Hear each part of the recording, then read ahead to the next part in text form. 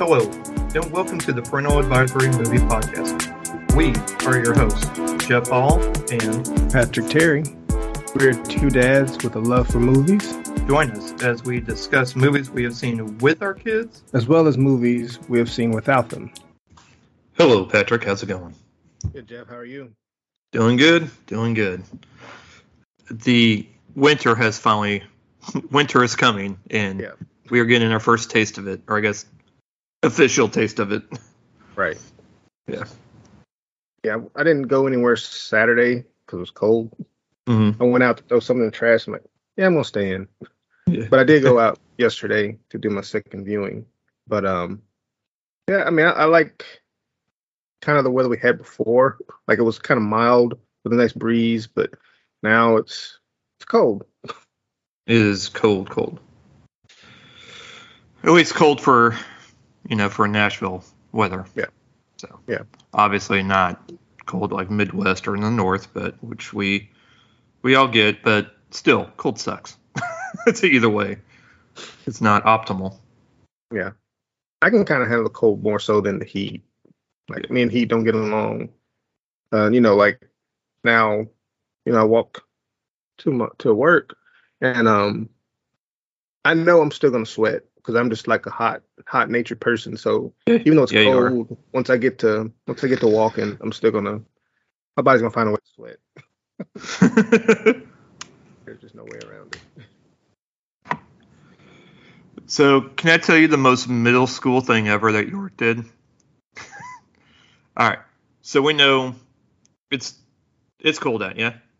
All right.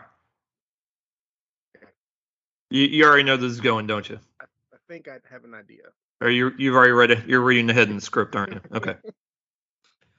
The boy has been wearing a hoodie, 98-degree weather, as middle schoolers do now, apparently. And 30 degrees yesterday. He at least wore sweatpants. So we're off to a good start there. Yeah. And we're getting ready to go see Black Panther. And he's getting ready to walk out of this house without his hoodie and short sleeve shirt and sweatpants. Yes. So he went up and got his hoodie because I said, you're 110% going to want your hoodie. Yeah. It is not warm even in the slightest, even in no, it's not bad. I'm good. No. Grab your hoodie because I guarantee that theater is not going to be, oh, yeah, it's good either. So. Right. So from that, when I went out yesterday, I had my hoodie. I was carrying it. I went outside because, I've been inside heat. Mm-hmm. So when I first stepped outside, I'm like, that's not too bad. Then a couple seconds later, oh, no. Let me put this on. Yeah. And so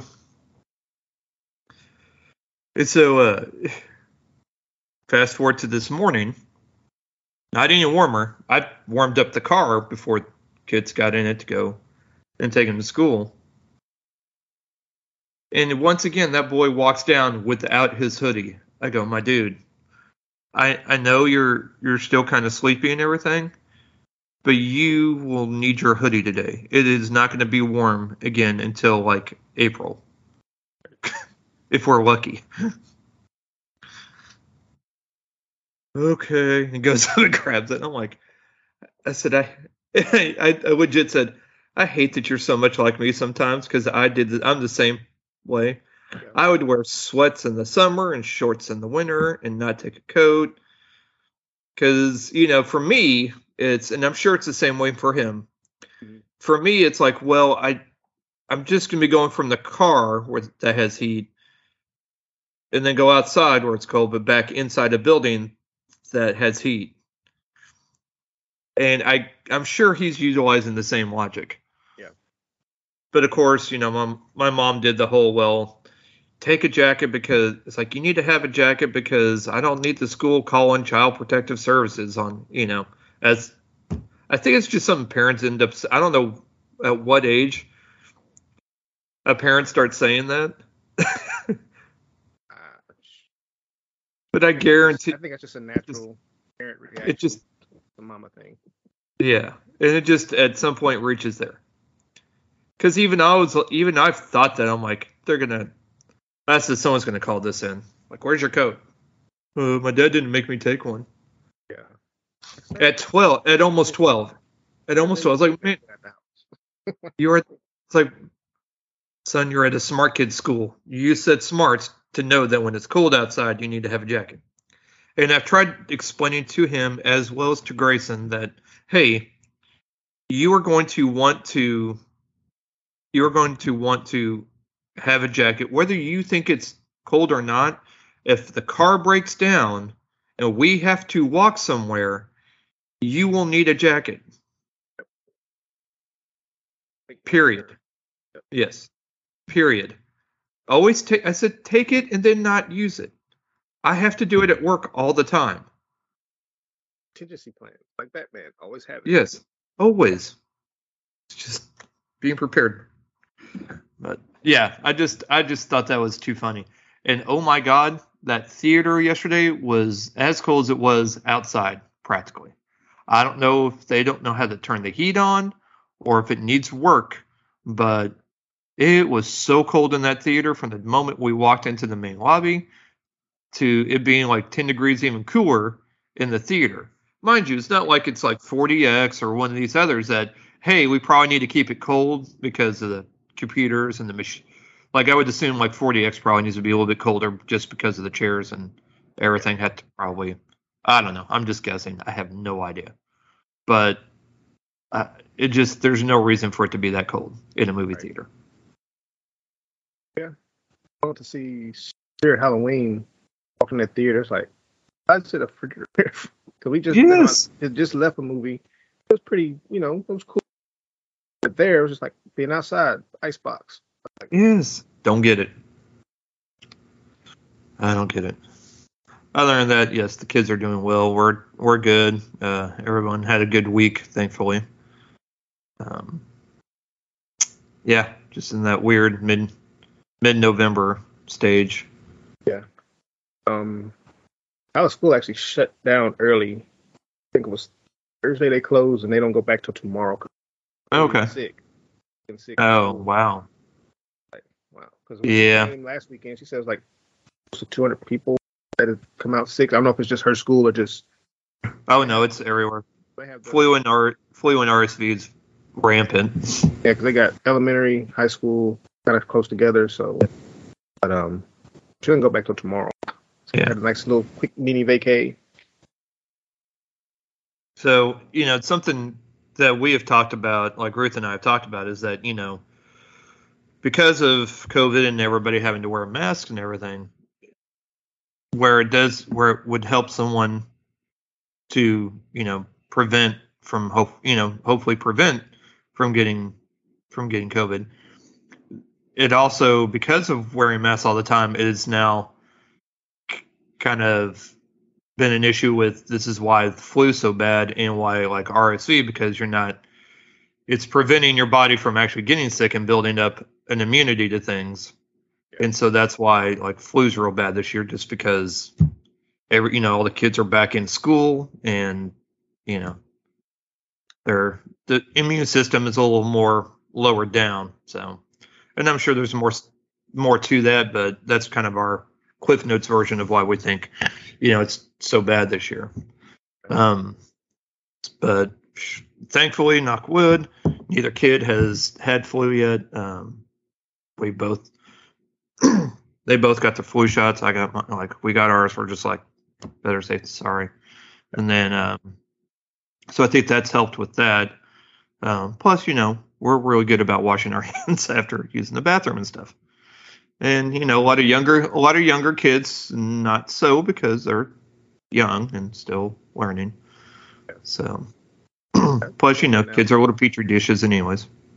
Right.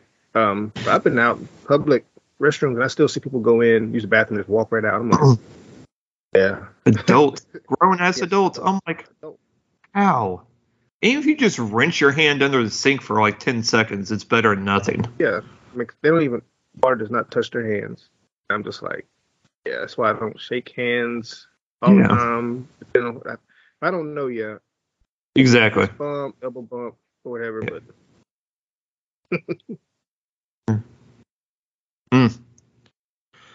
But But yeah, other than that, you know, we're just kicking it, so to speak.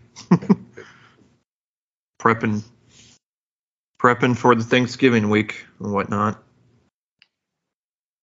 So, yep. All right. So trailers, we'll get into it.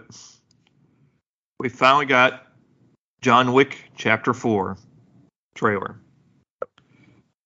It's like it's expected to come out March 24th. So, a couple months, here we are. John Wick uncovers a path to defeating the High Table, but before he can earn his freedom, Wick must face off against a new enemy with powerful alliances across the globe and forces that turn old friends into foes. Lionsgate presents a Thunder Road Films 8711 production, John Wick Chapter 4.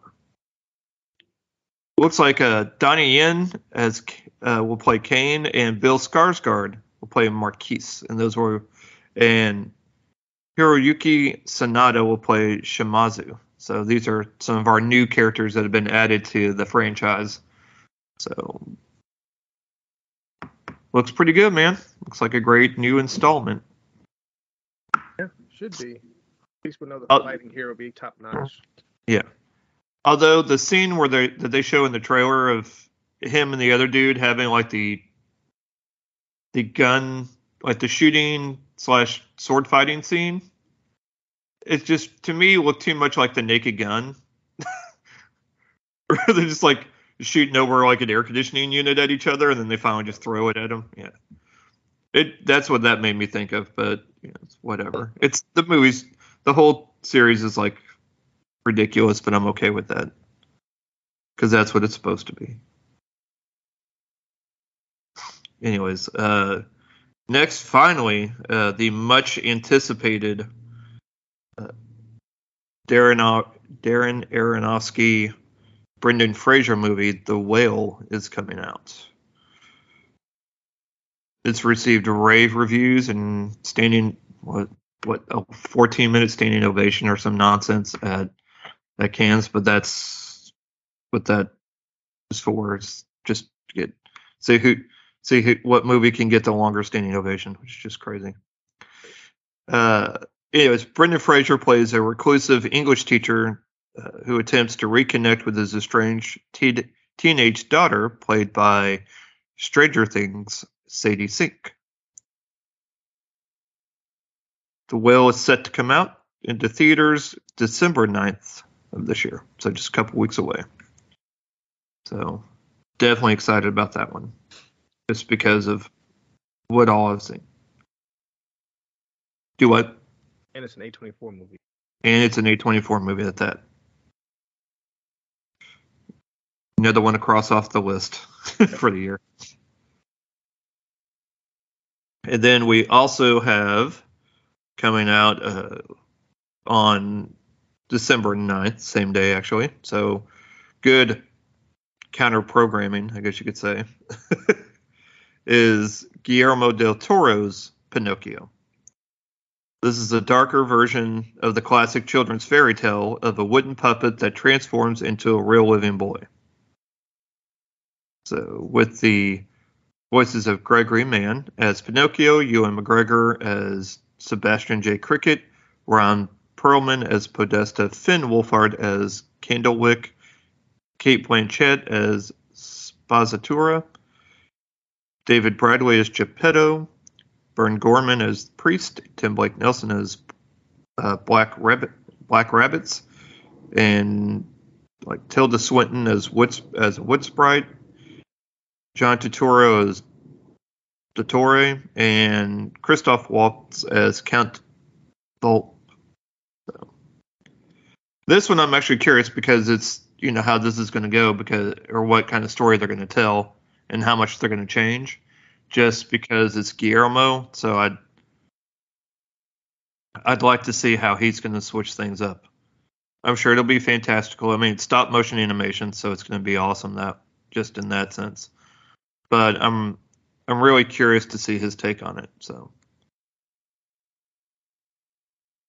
dun, dun, dun. All right, and that's what we have for trailers.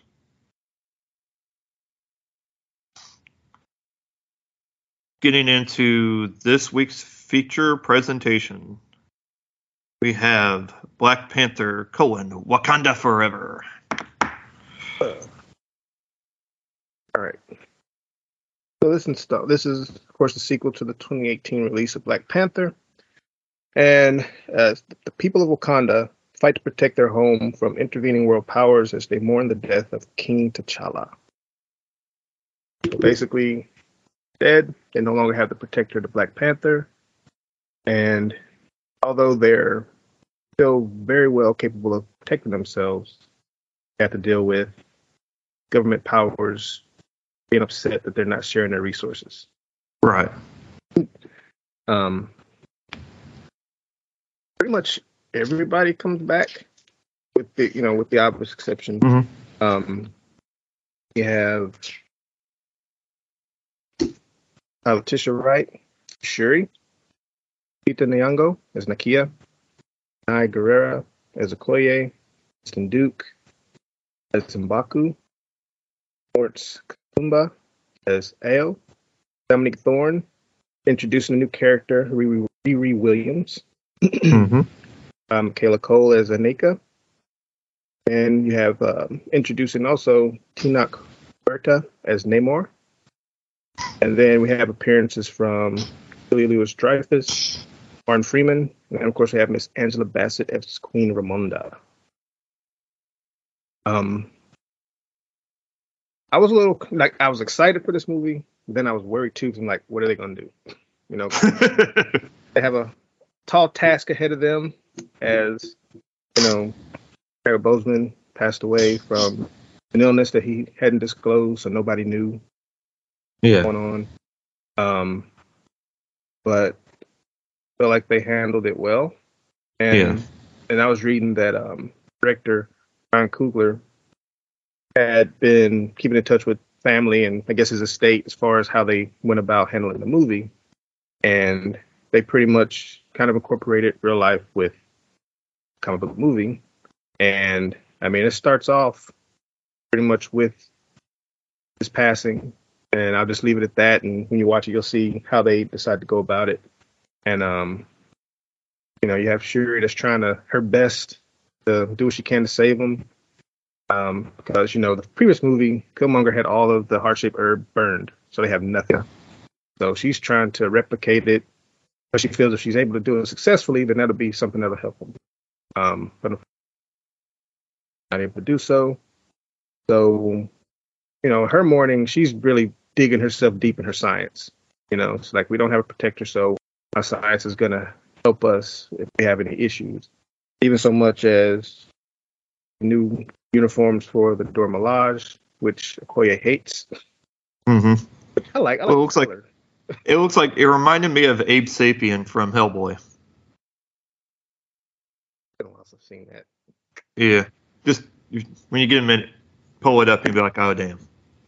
Then how the hair was like kind of predatory. Yeah, like in a way too. Blue's my favorite color, so I was like, I like that. So with T'Challa being dead, Queen has stepped up as far as handling the political affairs. And of course, she goes to a conference where, these other governmental powers are having the issue with them not sharing their resources. And he basically calls them on their stuff, because they have an outpost that gets attacked by soldiers, which Dora Milaje comes in and handles them. And then they bring them in. It's like, look, yes, we're mourning loss, but don't take that as a sign of weakness because we still protect ourselves. Yep. Yeah. And of course, these governments are very adamant about finding vibranium outside of Wakanda because they can't find their way in. And it just so happens the U.S. and the Navy SEALs have acquired a machine that's able to detect it. And they find some, but they're thwarted by a group of unknown individuals. But Wanda gets blamed for it. That's all they know. Yep. And that was a good scene. That was a good introduction. Yes. And kind of horror elements as well.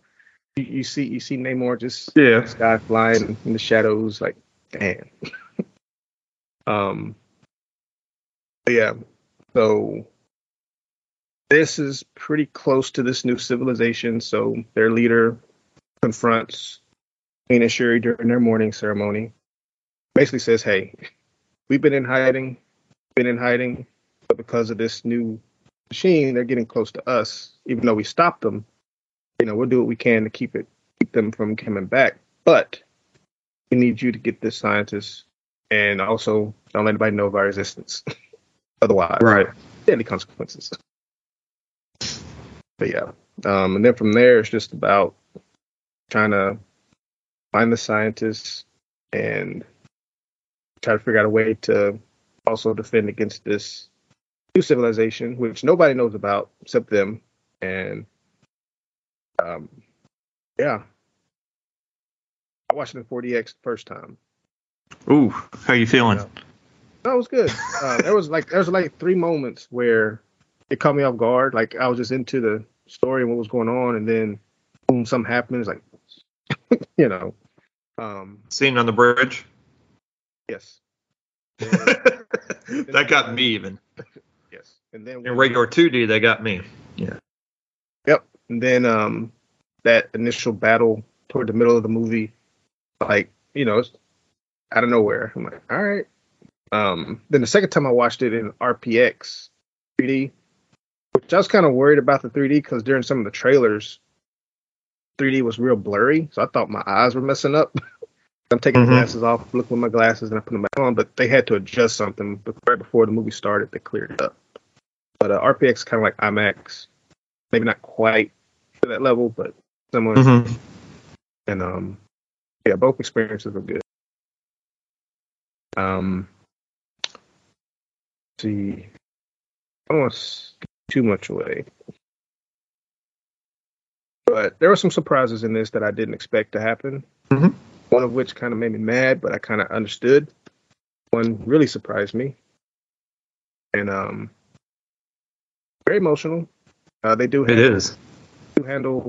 a celebration a couple times that's for T'Challa, and both kind of serves both Chadwick Boseman, Earl, and character as well, and both were handled well.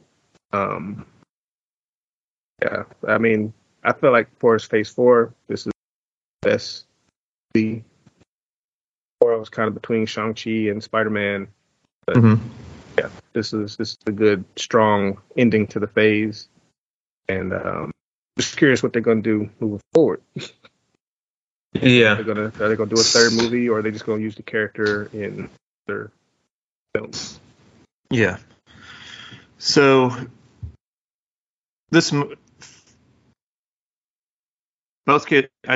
Grayson says she wanted to go. This movie is 2 hours 41 minutes long. It is the third longest Marvel movie, behind Endgame at 3 hours 1 minute and Eternals at God knows how long. Shorted that. Yeah. And Grayson has now gone to 2 out of 3 of those movies, because she's the one I went and saw Eternals with because she wanted to go see it. Okay. I think the movie could have been cut down about 30 minutes. There's so much exposition and so much stuff that's in it that it wouldn't have hurt. It would have made it a tighter film, because this one it's a little more slower paced. It's not like the first Black Panther that was just kind of boom, boom, boom, boom, boom, and you're always moving. There's always something going on. And this one, because of the subject matter that it's dealing with loss and things like that, and really trying to kind of delve into that, it moves a little bit slower, which, I mean, it needs to be done. Like it needs to be done. It's an overarching theme in the movie, and it's done very well, but it is it is something that's not going to help. It's not good as far as like pacing wise, like trying to get the movie to. Yeah. So, not it's not a criticism of that. It's just of when you have kids that are going to go see this movie, no, they'll probably get squirmy during those parts. Yeah. Like York's like, I thought this was going to move a little bit faster, and Grayson's getting antsy the last 30, 40 minutes, and of course asking questions along the way and stuff. Yeah. Because she hasn't seen the first one, but she wanted to go see this one because whatever. So yeah, I kind of noticed that more during the second time. You know, first time just cited. Right. It's I was wash able over. To, then I was like, yeah, I saw some things that could have trimmed down, like Everett Ross and Valentina. They probably could have trimmed them down a lot. Maybe just make them more of a little here and there, or they could have used them as a post-credit thing. Yeah, because honestly, most of their scenes aren't really that helpful. No. Like, there's one scene where it moves the story forward, and then that's it. Yeah, another time it's kind of a distraction. It's like, it's just like it kind of pulls you out a little bit, and that isn't needed. Right. And with Valentina being in it, that literally could have just been, that could have, like you said, been a post-credit or just been a quick blurb in that one scene, and then just be it. Yeah. It didn't really need to be. Anyways, it's whatever. But so I think the movie could have been trimmed down to like 210, 215. Yeah. Give or take. But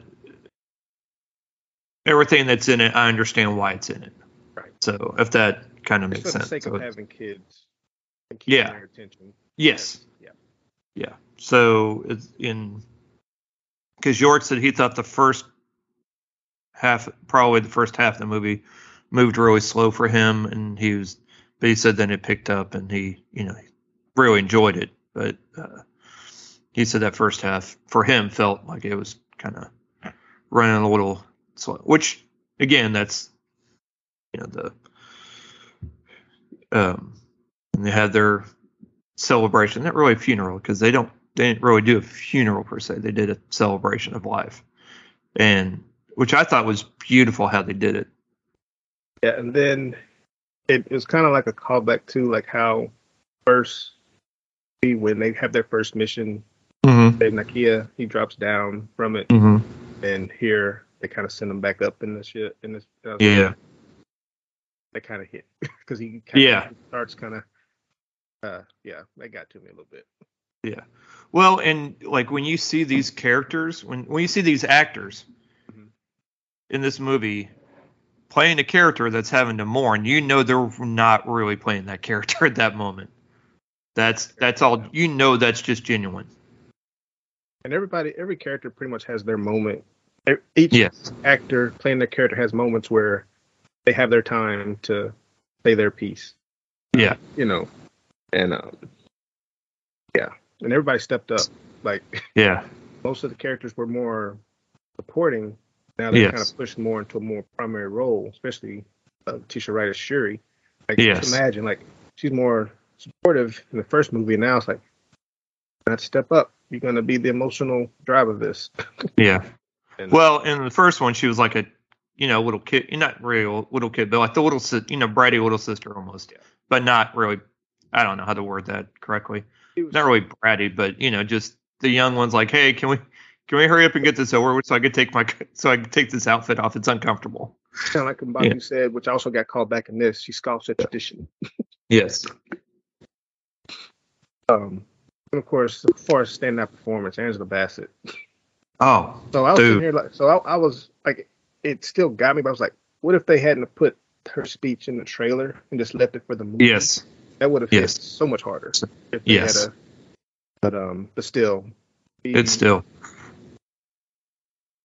Just felt everything. Yeah. So what I thought was interesting, so to kind of move away from the Wakandans and move more to Namor and his people. Yes. So one thing that kind of first thing I thought, now mind you, I only saw the first trailer. I had not seen any other trailer, any other nothing. So I was able to avoid all of that. And I'm like thinking, we had just watched that Avatar trailer before the movie. So you see those blue people, and then you see Neymar's people jumping out of the water. Yes. And the first thing I was like, oh, Blue Man Group. And then I was like, no. And I was like, and then York leans over, he's like, why do they look like Avatar? It's like, well, they don't, but I get it because we just saw the trailer, but no. But I do like the exposition and the explanation as to why their skin turns that color, though. Right. So I thought that was really cool how they did that. And so interesting fact that when Coogler offered Tenoch Huerta the role of Namor, he asked how his swimming skills were. He's like, well, I've never drowned before. Meaning basically he did not really know how to swim, so they gave him swimming lessons. Actually, everybody got swimming lessons and breathing. Yeah, and breathing treatment or breathing, how to breathe underwater better. Yep. I was like, well, that's not. So all the actors that were cast as Telecans learned a Mayan language basically for the film, because that's one thing too. Whenever you take kids to this, be sure they are decent at reading, or else you're going to be like me reading subtitles to an 8-year-old who can read but not as quickly and maybe not be able to pronounce all those words and then miss something. So it's almost like having to describe to a blind person as to what's going on stage at a play. Yeah. So, I mean, and that's nothing wrong with that. I'm just saying that's what it's like. It's going to be you're having to tell them all what's going on, but not trying to be too loud that it's distracting to other people in the theater. But the Telecans do use a lot speaking their, in the Mayan language. So therefore there are subtitles. So there is some reading. So know that going into the movie that there is subtitles in it that you may not have been prepared for, I guess, going into it. But it was, I really liked how they did that it was all Aztec. Basically they just used that the Telecans were heavily inspired by Mesoamerican culture, primarily Aztec culture, and the Aztec water god Tlaloc, Tlaloc. So I thought that was really interesting in that, because originally in the comics, Namor's from Atlantis, but they kind of, obviously Marvel wanted to move away from that because it's too much of a close comparison to Aquaman, who's also from Atlantis and all of that. So try not to be confusing. So they switched it to more of an Aztec-based culture, which I think is really cool because it's something that hasn't really been explored in movies, and I think it's a good way to make things more inclusive as far as different backgrounds in movies, not just superhero movies, but movies in general, because you tend to learn some things too. Plus, you're hiring actors that are of that, or at least from that background. So you're getting, you're not getting, you're not getting Brad Pitt playing Neymar. You know what I mean? Eating throughout the entire movie with his little pea wings. I'm sorry. Every time Neymar was flying, those wings were flapping. All I could do was laugh. I'm just like, these are just so silly. But I know he was booking, but I'm just saying it just seems like the water would weigh them down. Yeah. I don't think he used it in the water. It's mostly when he's out. Right, but I'm saying when he's out, it's still your shoes are like you can still run it. You can still like you can still run in when your shoes are soaking wet. They just weigh a lot more. Yeah. It's just squishy. Yeah. That would have been fun if he would have gotten out and started walking. Because wings are just flapping down on the ground. Hold on. Now, gotta dry my wings.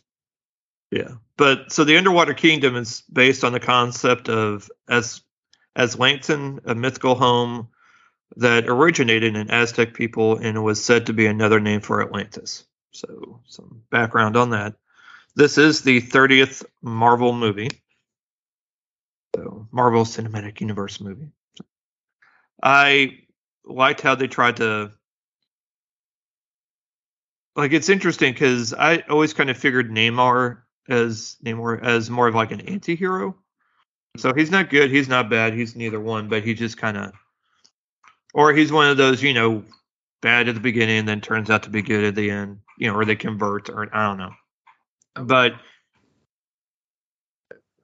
yeah, but I get why he's upset, but what I don't understand is like his reasoning, like we have to kill this one specific scientist because of this thing that was able to basically like a metal detector for vibranium that is found in the ocean.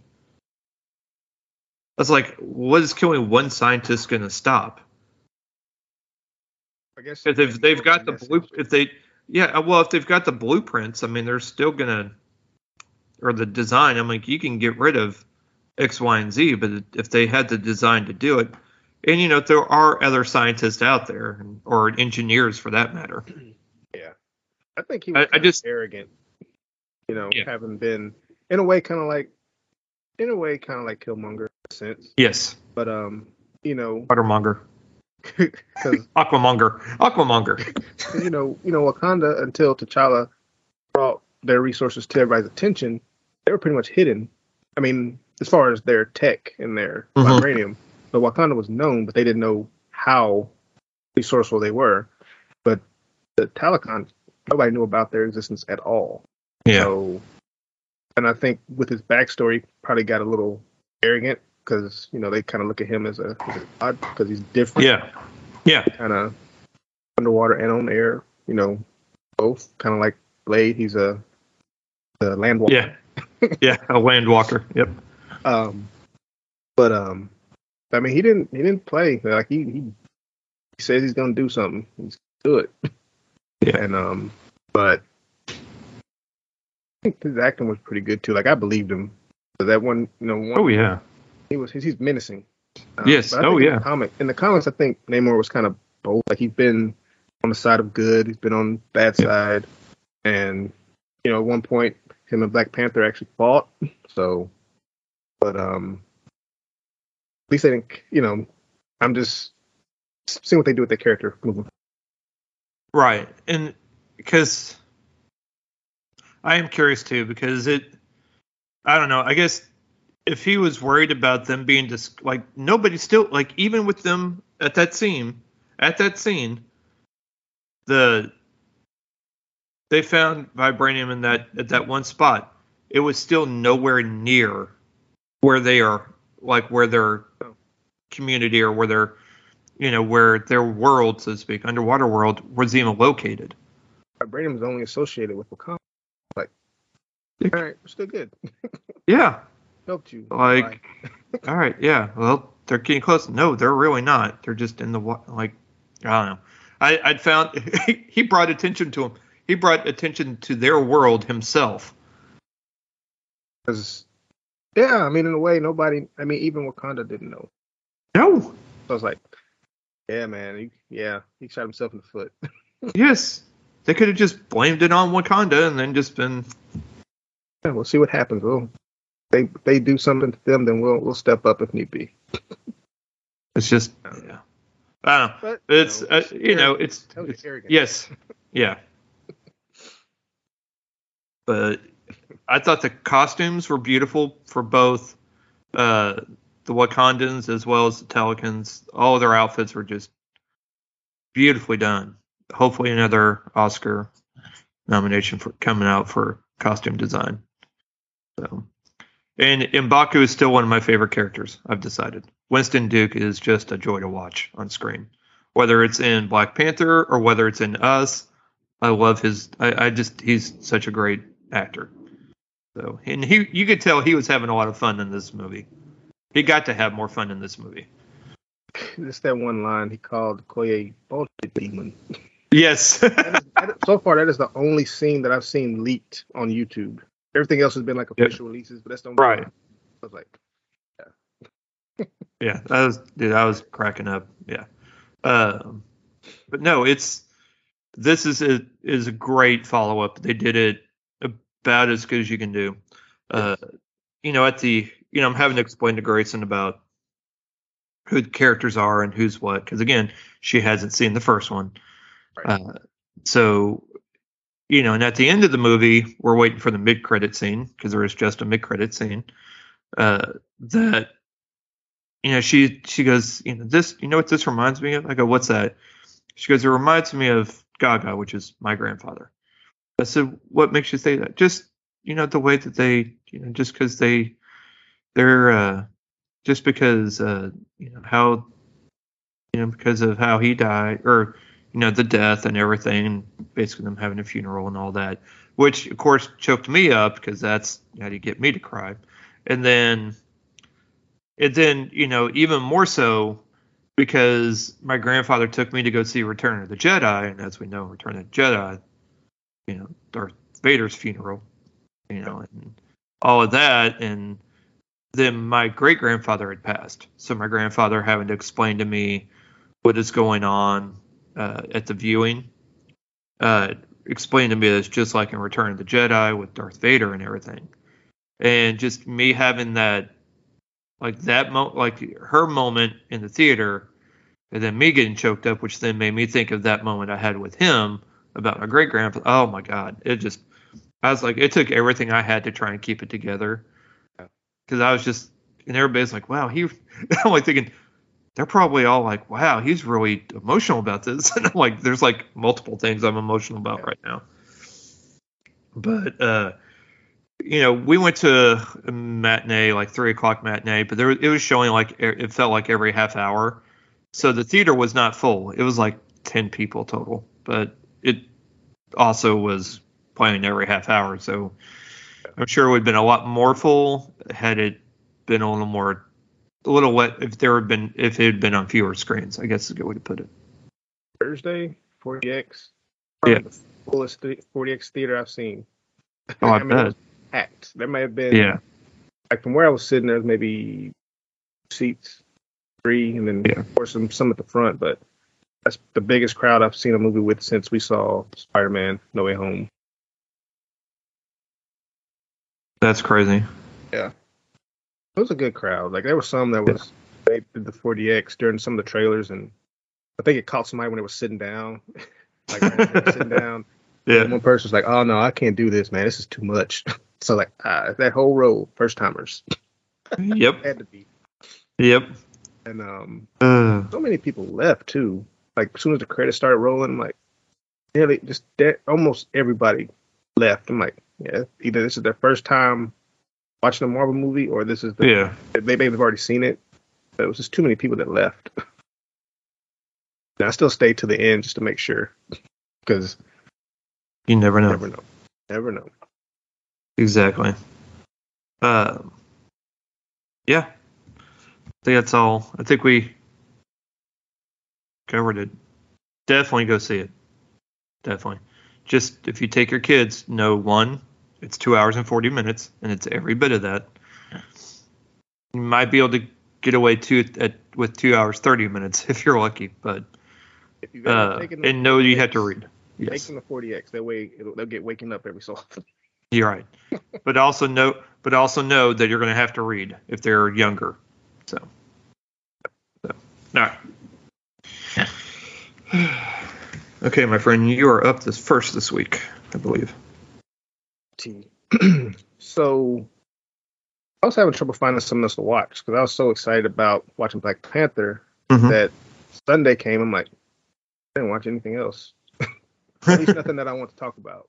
Yeah. So I got on Netflix and decided to watch a movie that's been on my watch list for a minute. So I checked out the movie Dope. Okay. Which released June 19th of 2015. Runtime of 1 hour and 43 minutes. Directed by Rick Fumiya, and it stars Shamik Moore, Tony Lori, him as Flash Thompson in Spider-Man. Mm-hmm. Kiersey Clemens, Kimberly Elise makes appearance in this. Chanel Iman, rapper Tyga is in this. We have Blake Anderson, who I remember from the series on Hulu, but I can't remember the name. Zoe Kravitz is in this. A$AP Rocky, and then Forrest Whitaker serves as narrator. This is about movie. See, life changes for Malcolm, a geek who survived in life in a tough neighborhood after a chance invitation to an underground party leads him and his friends into a Los Angeles adventure. So, Malcolm and his friends, Jib and Diggy, they're geeks in their senior year of high school. They're very much stuck on 90s hip hop, and they get picked on daily. But this is their senior year. Malcolm is very adamant about getting admitted to Harvard, and he feels like he's smart enough, has the grades to where, he'll easily get admitted. But his counselor's like, no, you need to do this interview so he can get some recommendations that'll kind of help solidify, because his letter that he wrote is all about hip hop, but suggested to him, like, write something that's more about you, telling me about yourself. And he's like, it is me, But so a chance encounter, they get invited to this party, which is for 21 and up only. So when they get there, they can't get in. But A$AP Rocky plays Dom, who invited them, make sure they get in. And there's first time that Malcolm meets Dom, he uses him as kind of like to talk to Nakia, played by Zoe Kravitz, like telling her he wants to talk to her, or he wants her to come to the party. She tells Malcolm, like, if you go, I'll go. So anyway, they end up both at the party, and so he asks her to dance. But then Dom steps in, kind of killing his thunder in a way. But she's older, a little older. But at this club in the back, there's a drug deal that kind of gets interrupted by this armed gang that comes in. A shootout happens, some people get shot, but Malcolm and his friends get away. Malcolm gets driven home by Nakia, and then he has a conversation with her about helping her. Like, he wants to hang out with her, but she's studying. I was like, well, I can be your tutor. But the next day at school, they're going through the metal detector because they have a metal detector and an armed guard there. It goes off, but they're still allowed to go through. So when Malcolm's in class, he opens his backpack and there's a gun and drugs in it. So he's like, I don't know how this got here. But so he meets up with his two friends and he starts thinking, like, well, Dom handed me my backpack, told me to leave, so he probably put it in there. And while he's talking to his friends, there's a phone call where you have this real deep, gruffy voice saying, hey, I was told that you have my lunch. Speaking code, of course. Yeah. And so he says, after school, you're going to have this red El Camino, bring it, drop it off, you're good to go, and you walk away. So when he's about to make this drop off, he gets another call, but it's Dom inside the jail because he got arrested, and he's talking with his lawyer, but he tells him, hey, I'm about to make this drop off. Is it you that's in the El Camino? It's like, no. It's like, somebody called saying I need to make this drop off. Like, that wasn't me. Whoever that was is not with me. So it gives them instructions on what to do with the drugs, and of course they get chased by people they were going to meet up, and the phone they have is an iPhone, so they're tracking it because they run away, they get away, but then the people still find them. Like, how are they able to find us? And you see them in the car on the tablet, following their every move. So they end up ditching the phone on the bus, to stick it in the window, so they can get away. So they ended up going to a house, meet up with AJ. And he says, once you get there, just tell him about the boy. But AJ's not there, but his son's there. And they kind of, Malcolm and his friend, they have a band that do music as well. Son is into music. So they're like, hey, let's just make some songs. Yeah. So they're interacting. They end up going to get some food, and Malcolm's left alone with the sister, who's very, I'll just say, promiscuous. Gotcha. And she gets a hold of the drugs and starts taking it, and she starts tripping, like really tripping. And so Malcolm kind of forgets he has an interview. She has 20 minutes to get to, and Sister Lily said, "I'll drive you." But mind you, she's high, like super. And so she's driving, going over the curves, stops at the stop sign, passes out, and she's out. He tries to wake her up, and wakes up flipping out, talking about, "I need to go to the bathroom. Get out of my house," and this, that. And she just runs out, goes across the street, and bathroom in front of a restaurant. So he basically takes her car and gets to this interview. Through the course of talking to, he's sitting in the office waiting on the person, seeing pictures. So he sees pictures of Tom, sees a picture of Lily and her brother. So he starts, because he's smart, he starts kind of figuring it out. So he basically tells him what Dom said about bringing the stuff to him, drugs. Of course, he denies and just says, "Look, you're responsible for this stuff now, so you get rid of it. You sell it. I know nothing of this." So the rest of the movie just comes about them trying to figure out ways to sell the drugs, make the money, and give it to where it's supposed to go. Which they go about it as using Bitcoin and the dark web, which is pretty interesting. But they set up shop in the school using a computer lab that doesn't get used, with some tech to kind of, I guess, encrypt their usage. But it's a fun movie. It's fun. Shameik Moore looks really young in this, because I almost didn't recognize him until I was watching. I was like, dang. 2015. I think this might have been before that series on Netflix. I can't think of the name right now. The Get Up, or whatever it's called. That's on Get Down. The Get Down. Was it? And I think was it Netflix or was it HBO? It was I think it was Netflix. Yeah. Okay. And but yeah. Zoe Kravitz has a small role, but good.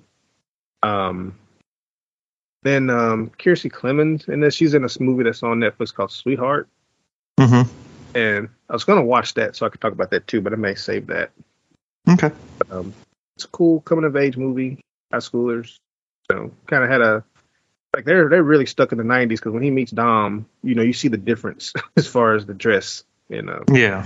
Stanfield is in this as well. He's a bully in the high school, always taking his shoes. But a couple of folks in here I didn't expect to see. Good fun movie. Cool. Awesome.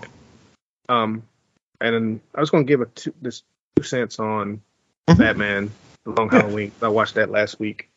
And then of course we found out about Kevin Conroy, who was Batman for so long, passing away. And I watched this before getting that news. I've been playing games, but as far as Long Halloween, I thought it was good. This is where you get the transformation of Two-Face, which they kind of tease in the first part, because HBO has it split into 2 parts. House explodes while he's holding his wife, and this is where it happens. And no, he's good. But I guess it's more accurate to the comics, where he gets acid thrown in his face. He's already kind of battling his two-sided demons. Yeah, his demons. And I liked it. And then Jensen Ackles, Batman and Bruce Wayne, did pretty good. Kind of stiff at some points, but overall, he's got a good voice for that. Yeah. I enjoyed it. My plan is to watch more of the animated movies. But up until that, I'd only watched Batman: Assault on Arkham. Oh, yeah, no. That's the only one I'd watch. That's not a good one. They even go to Branson, I think.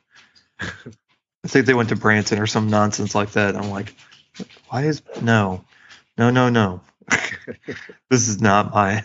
Yeah, it's not one of my favorites of the Batman animated stuff. But yeah, no.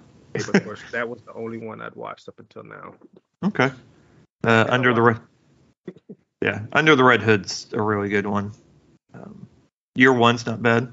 A couple of good solid ones at least. It's easier to tell you which ones to stay away from than it is to tell you which ones are the good ones. So that's actually a positive, I guess you could say. But no, they did a great job with Long Halloween. I'm very excited with that, as it is one of my all-time favorite storylines. So, yeah. Started on Halloween and ended on Halloween. Yep. And I wonder if they're going to do an animated version of the sequel to this, Haunted Nights. So it's another Jeff Loeb 10-sale graphic novel run. So we'll see. Fingers crossed. Management does. Right. Jesus. Lord help us all. All right. My second movie was also you could say the family movie night pick for the week, is on Netflix, My Father's Dragon, which came out November 11th on Netflix. It is 1 hour 39 minutes long, rated PG, directed by Nora Twomey. This is also brought to you by the same people that did Wolfwalkers, that came out on Apple TV Plus, that got nominated for Best Animated, and The Secret of Kells, which is in a very distinct version of animation, I guess you could say. Very, yeah. So, kind of going in, I had zero knowledge going into watching this, and so the animation's done similar to Wolfwalkers, Secret Life of Kells, that style, but it's also heavily influenced. It's based on a book, and so they really wanted to kind of incorporate the art from the book into the style that they like to use. So there's like a healthy compromise. Having known nothing about the book or the movie, I watched the movie, and as I'm trying to look up some information about the movie and the book, I find out that people that have read the book do not like this movie. Oh, they do not like this movie. Because, yeah. And the people that have not read the book really enjoyed this movie. The way it usually goes because obviously it's not going to be anything like the books, because you get to use your imagination in the books. But I think theirs were the people that have read the book, their gripe is more with the actual story, and the substance of the story is different. Okay, then take this movie as a different take on the book. Yeah. Instead of it trying to be a direct translate, or whatever you want to call it, adaptation of said book.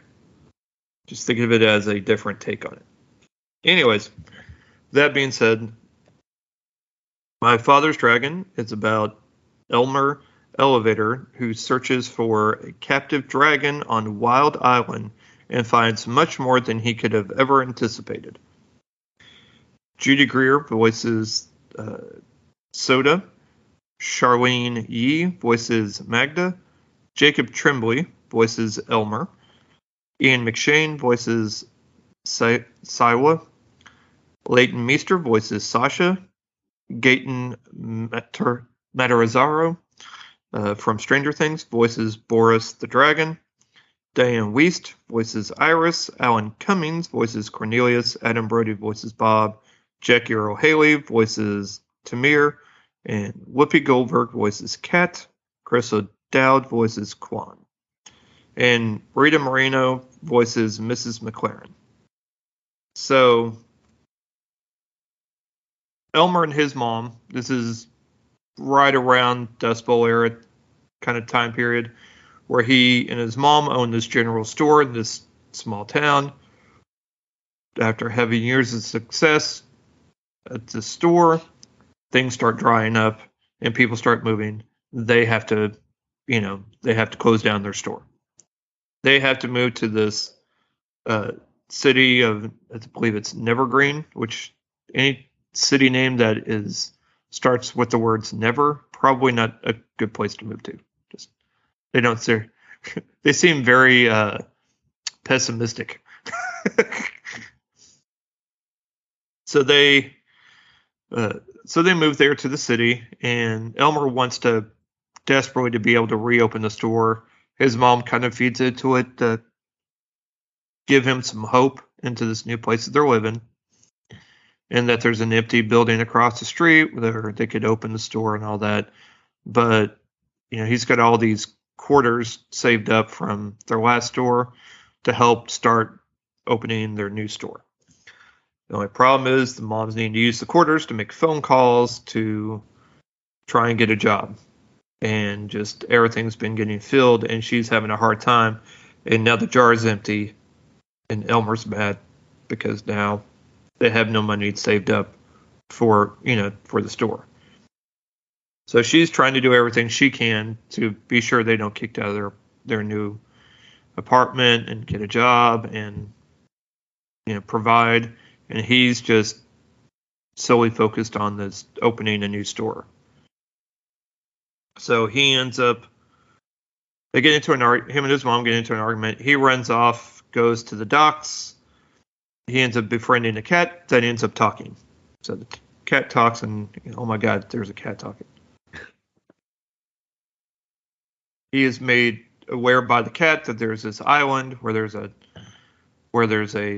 dragon that he could then use to, that he could then bring back and use as a way to help get money by, just, hey, look, here's a flying dragon, all this stuff. And can make a lot of money that way so that him and his mom can open up their store. It's a very simple, basic plot of, trying to, get money to, so they can open up their store. And so he catches a ride on this whale who is very giddy and thinks that Elmer is tickled. Him riding on her is like, it's like, oh my God, he's like very ticklish or he's tickling the whale because of him riding on it. Anyways. And he's just suddenly went from not knowing that animals could talk to going to this island where they're all talking, and that it's very magical and very different, and he's having to learn how to be brave and how to help others out, being other animals, being Boris the dragon that doesn't do water because it can't swim, and he's not this big menacing fire-breathing dragon that we're used to seeing on Game of Thrones. and things like that. He's a very friendly dragon that also has to learn how to be brave too. So they kind of rely on each other as friends to help each other out through the areas in which make them scared. And then there's these gorillas that are like, well, if we lose control of this dragon, then we'll never, the island will shift. We won't, it'll sink or something like that. They have some sort of superstition about it. So these monkeys and apes are all now trying to go after Elmer, and pretty much so they get the dragon back. And they meet, different animals along the way to kind of help them on their journey. And so that Boris can get where he needs to go, and Elmer can then take Boris, and they can fly back and to the city and all this stuff. It's a cute movie. Younger kids will love it. Adults may think, yeah, it's fine, but it's nothing that they would want to rewatch. Like Wolfwalkers, I love, and I would watch again and again. Yeah. Ruth is not all about that at all, but the kids both liked that one. I think Grayson would like this one because it's more age appropriate for her. York could be like, okay, and then go back upstairs. Like, what are you watching this? Okay, yeah, it's okay, but it's not. He's kind of aged out of it. Yeah, basically, it's a movie he would have aged out, but this is great for we'll say 6 to 9 or 10. I think would be great. It's not super scary. It's kind of, it's not meant to be. It's like, yeah, there's conflict here, but it's not it's not overly menacing, I guess is a good way. Like the bad guys aren't really. You understand why they're doing the things they're doing, and it's not just because they're mean bullies. I guess is a good way to put it. But it's well done. Yeah, yeah, and the animation's done well. The story's told just fine. The voice acting's done really well. You can tell they're having fun.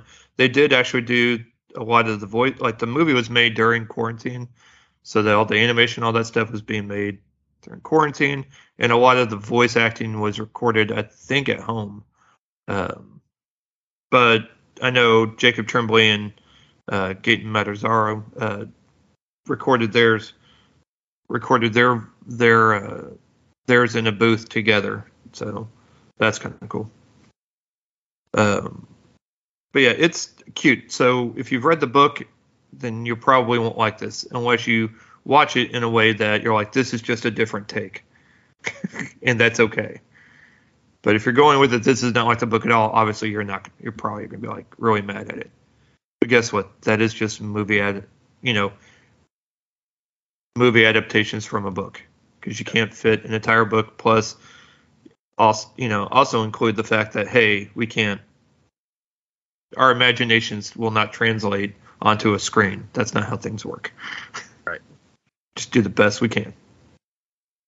Everybody's got different interpretation. Exactly. And the director did actually meet with the author of the book to get ideas and to discuss about how they want to make, the steps of get her ideas on what she thinks would make a good, how translation. So this was even done with the assistance of the author. So you can't even get mad at the director because they had input from the author on this movie. That's the writer. Just anything. Or just don't be mad and just enjoy them. Just enjoy it for what it is. A movie about friendship and what it takes to learn how to be brave. I don't like it, you just like it. Yeah. So, anyways. Yep, there you go. Always have. Yep, you'll always have books. So that's what I've watched. So for TV, just real quick, I finally watched Blockbuster on Netflix. It is okay. It is okay. Yeah, it's okay. It's not like I've seen a lot of people trashing it. It's just, I think the only reason why they're trashing it is because it's not what they wanted. It's not what they wanted in a show about Blockbuster. It's kind of like the last movie. Book didn't get translated the way they wanted. And right. I guess they watched the Blockbuster documentary and they thought maybe it'd be more about movies. It'd be more about movies than. Yeah, that's about the people that last Blockbuster. And I enjoyed it. I mean, it's fun. It's just a fun show. It's a good one just to have on, just to have something on. There's only 10 episodes. And there's some things that the writing can get a little stale at points, but overall as a series, I liked it. I enjoyed it. It was fun. It's not like The Office or Brooklyn Nine-Nine or Parks and Rec or one of these other shows where you can quote, where you have a bunch of quotable lines. Mm-hmm. It's just one you can have on and just enjoy watching, and it's just just to have something on, and it's fun, and it's just lighthearted. I think it's okay to have those shows too. So, I'm still kind of making my way through it. I've just been watching an episode here and there, but yeah, I get it. So I sent you the trailer for the show called Low Country, and it's on HBO Max. If you haven't watched it, it's I believe 3-part docu-series. And the best, I don't want to get too much into it until after you've watched it. Because after you've watched it, I really would like to have just like a conversation about that only. We just record it separately. Because this docu-series is off the wall bonkers in the way that kind of like The Way Down or The Vow is kind of just out there. Now, this isn't about cults per se, but it is what it is about is this family that in South Carolina, they're 3 generations politicians have been the solicitor, or in this case, like the district attorney for this area. The difference between a district attorney is just like, hey, it's for this county, whereas the solicitor is like 3 or 4 counties. Like you're the district attorney for like over 3 or 4 counties. And this family, the grandfather, the father, or the great grandfather, the grandfather, and the father have all had this position. So, as what's referred to like in the trailers, that they're basically run like a mob in the sense that they're all connected. They know everybody. They're well connected in the police department. So what happens is that it follows the investigation of Alex Murdaugh, Murdaugh, a lawyer accused of murdering his wife and son, Paul, on the night of June 7, 2021. But before you can even get to that, there's another murder that occurs. And then during that investigation, there's another attempted murder that occurs. And then it is like, I went into this not even, I think I had seen like 30 seconds of a trailer. Like, okay, this looks interesting. I'll go check it out. And within the first, before the first one ended, I'm like, I think I said, what in the world is going on here? At least 3 times. Yeah. Because right when I thought, like, okay, I could kind of see where they're going with this. And then I'm like, oh, wait, what just happened? Like, hold on. I need to go back a little bit. What did you just say? Yeah. And it is just bonkers. I mean, it's definitely, I highly recommend people watch this doc. It's 3 episodes. They're all like an hour and 10. It is crazy. Yeah, it's crazy this actually occurred. Like all of these events actually occurred in this small specific area of South Carolina. It is like if Where the Crawdads Sing, which I think is North Carolina, but still.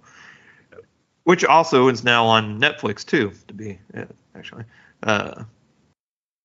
So if you haven't watched it, watch it, and then go back and listen to our very special episode with our friends at the Strange South. There we go. Plug that old episode. But this is very crazy. Like, this is just, yeah. Right when you think you have this entire show figured out, I guarantee you do not have this show figured out. And do yourself a favor, do not do research on this. Like, just sit and watch all of it, and then go back and look stuff up. You will be better for it. Okay. And that's, man, I watched last episode, Andor. Fantastic. Curious where they're going to go. I don't think it's the last one. We still got 2 more. It's episode 10. It's episode 10. There's still 2 more. This last one, though, I mean, they could have ended with this one for the season, and it would have been good. But still 2 more. And then this week's episode of Titans was kind of a filler episode to me, which it's only the 4th one, so it seemed kind of weird for it to be a filler, but that's what it felt like to me. Maybe all things will be revealed soon. Right. And the vow is still going strong. I'm still making my way through Dead to Me. The season starts this week. So it's just a lot of twists and turns in this show, too. Like, especially when you think things are going to settle down and everything's boom. Something else happens to just be like, okay, so what they going to do now? So I also watched the series finale for Atlanta. And it did end in a way that was interesting, because I watched a video where someone had a thought that all the episodes preceding this were just inside the mind of one of the characters. And this episode pretty much illustrated that. It was kind of like an Inception thing. Oh, wow. Where one of the characters goes through one of those deprivation tanks where they sit in water and just meditate. And there's a lot of kind of, you're inside your dream, but no, you're still there. Or you wake up, but no, you're still there. It's kind of like that going on. Mm-hmm. So by the end of the episode, you're kind of stuck, left with basically a cliffhanger. Like, so was everything we watched before this all in his mind, or kind of left with interpretation as to everything? So Which kind of makes sense because some of the episodes they had were pretty weird. Mm-hmm. And this character's pretty weird in a way. So it was a good send off for the show. Makes me want to go back and rewatch starting from season 1. And I mean, the episodes are like 30 minutes each, so it'll be a quick. Yes. Yeah. Okay. Coming out this week, we have She Said about the Weinstein investigation, so that should be interesting. I'm sure it'll be our first movie that's trying to go after some awards, I'm sure. And then we have The Menu with Ray Fiennes. So that'll be interesting. And then on Netflix we'll have a movie called The Wender. And then Timothy Chalamet's new movie with the director from Call Me by Your Name, Bones and All, also comes out. So starting to. And then Thanksgiving. And then coming out for Thanksgiving, we have The Fabelmans, Spielberg's new autobiographical inspired, I guess, movie, and Disney's Strange World is coming out, and then Devotion also comes out. So, yep. That'll round out November. Ready. Yep. So, all right. Well, we hope everybody enjoyed this week's amazing episode. Be sure to check us out on our socials, and we hope everyone has an amazing week.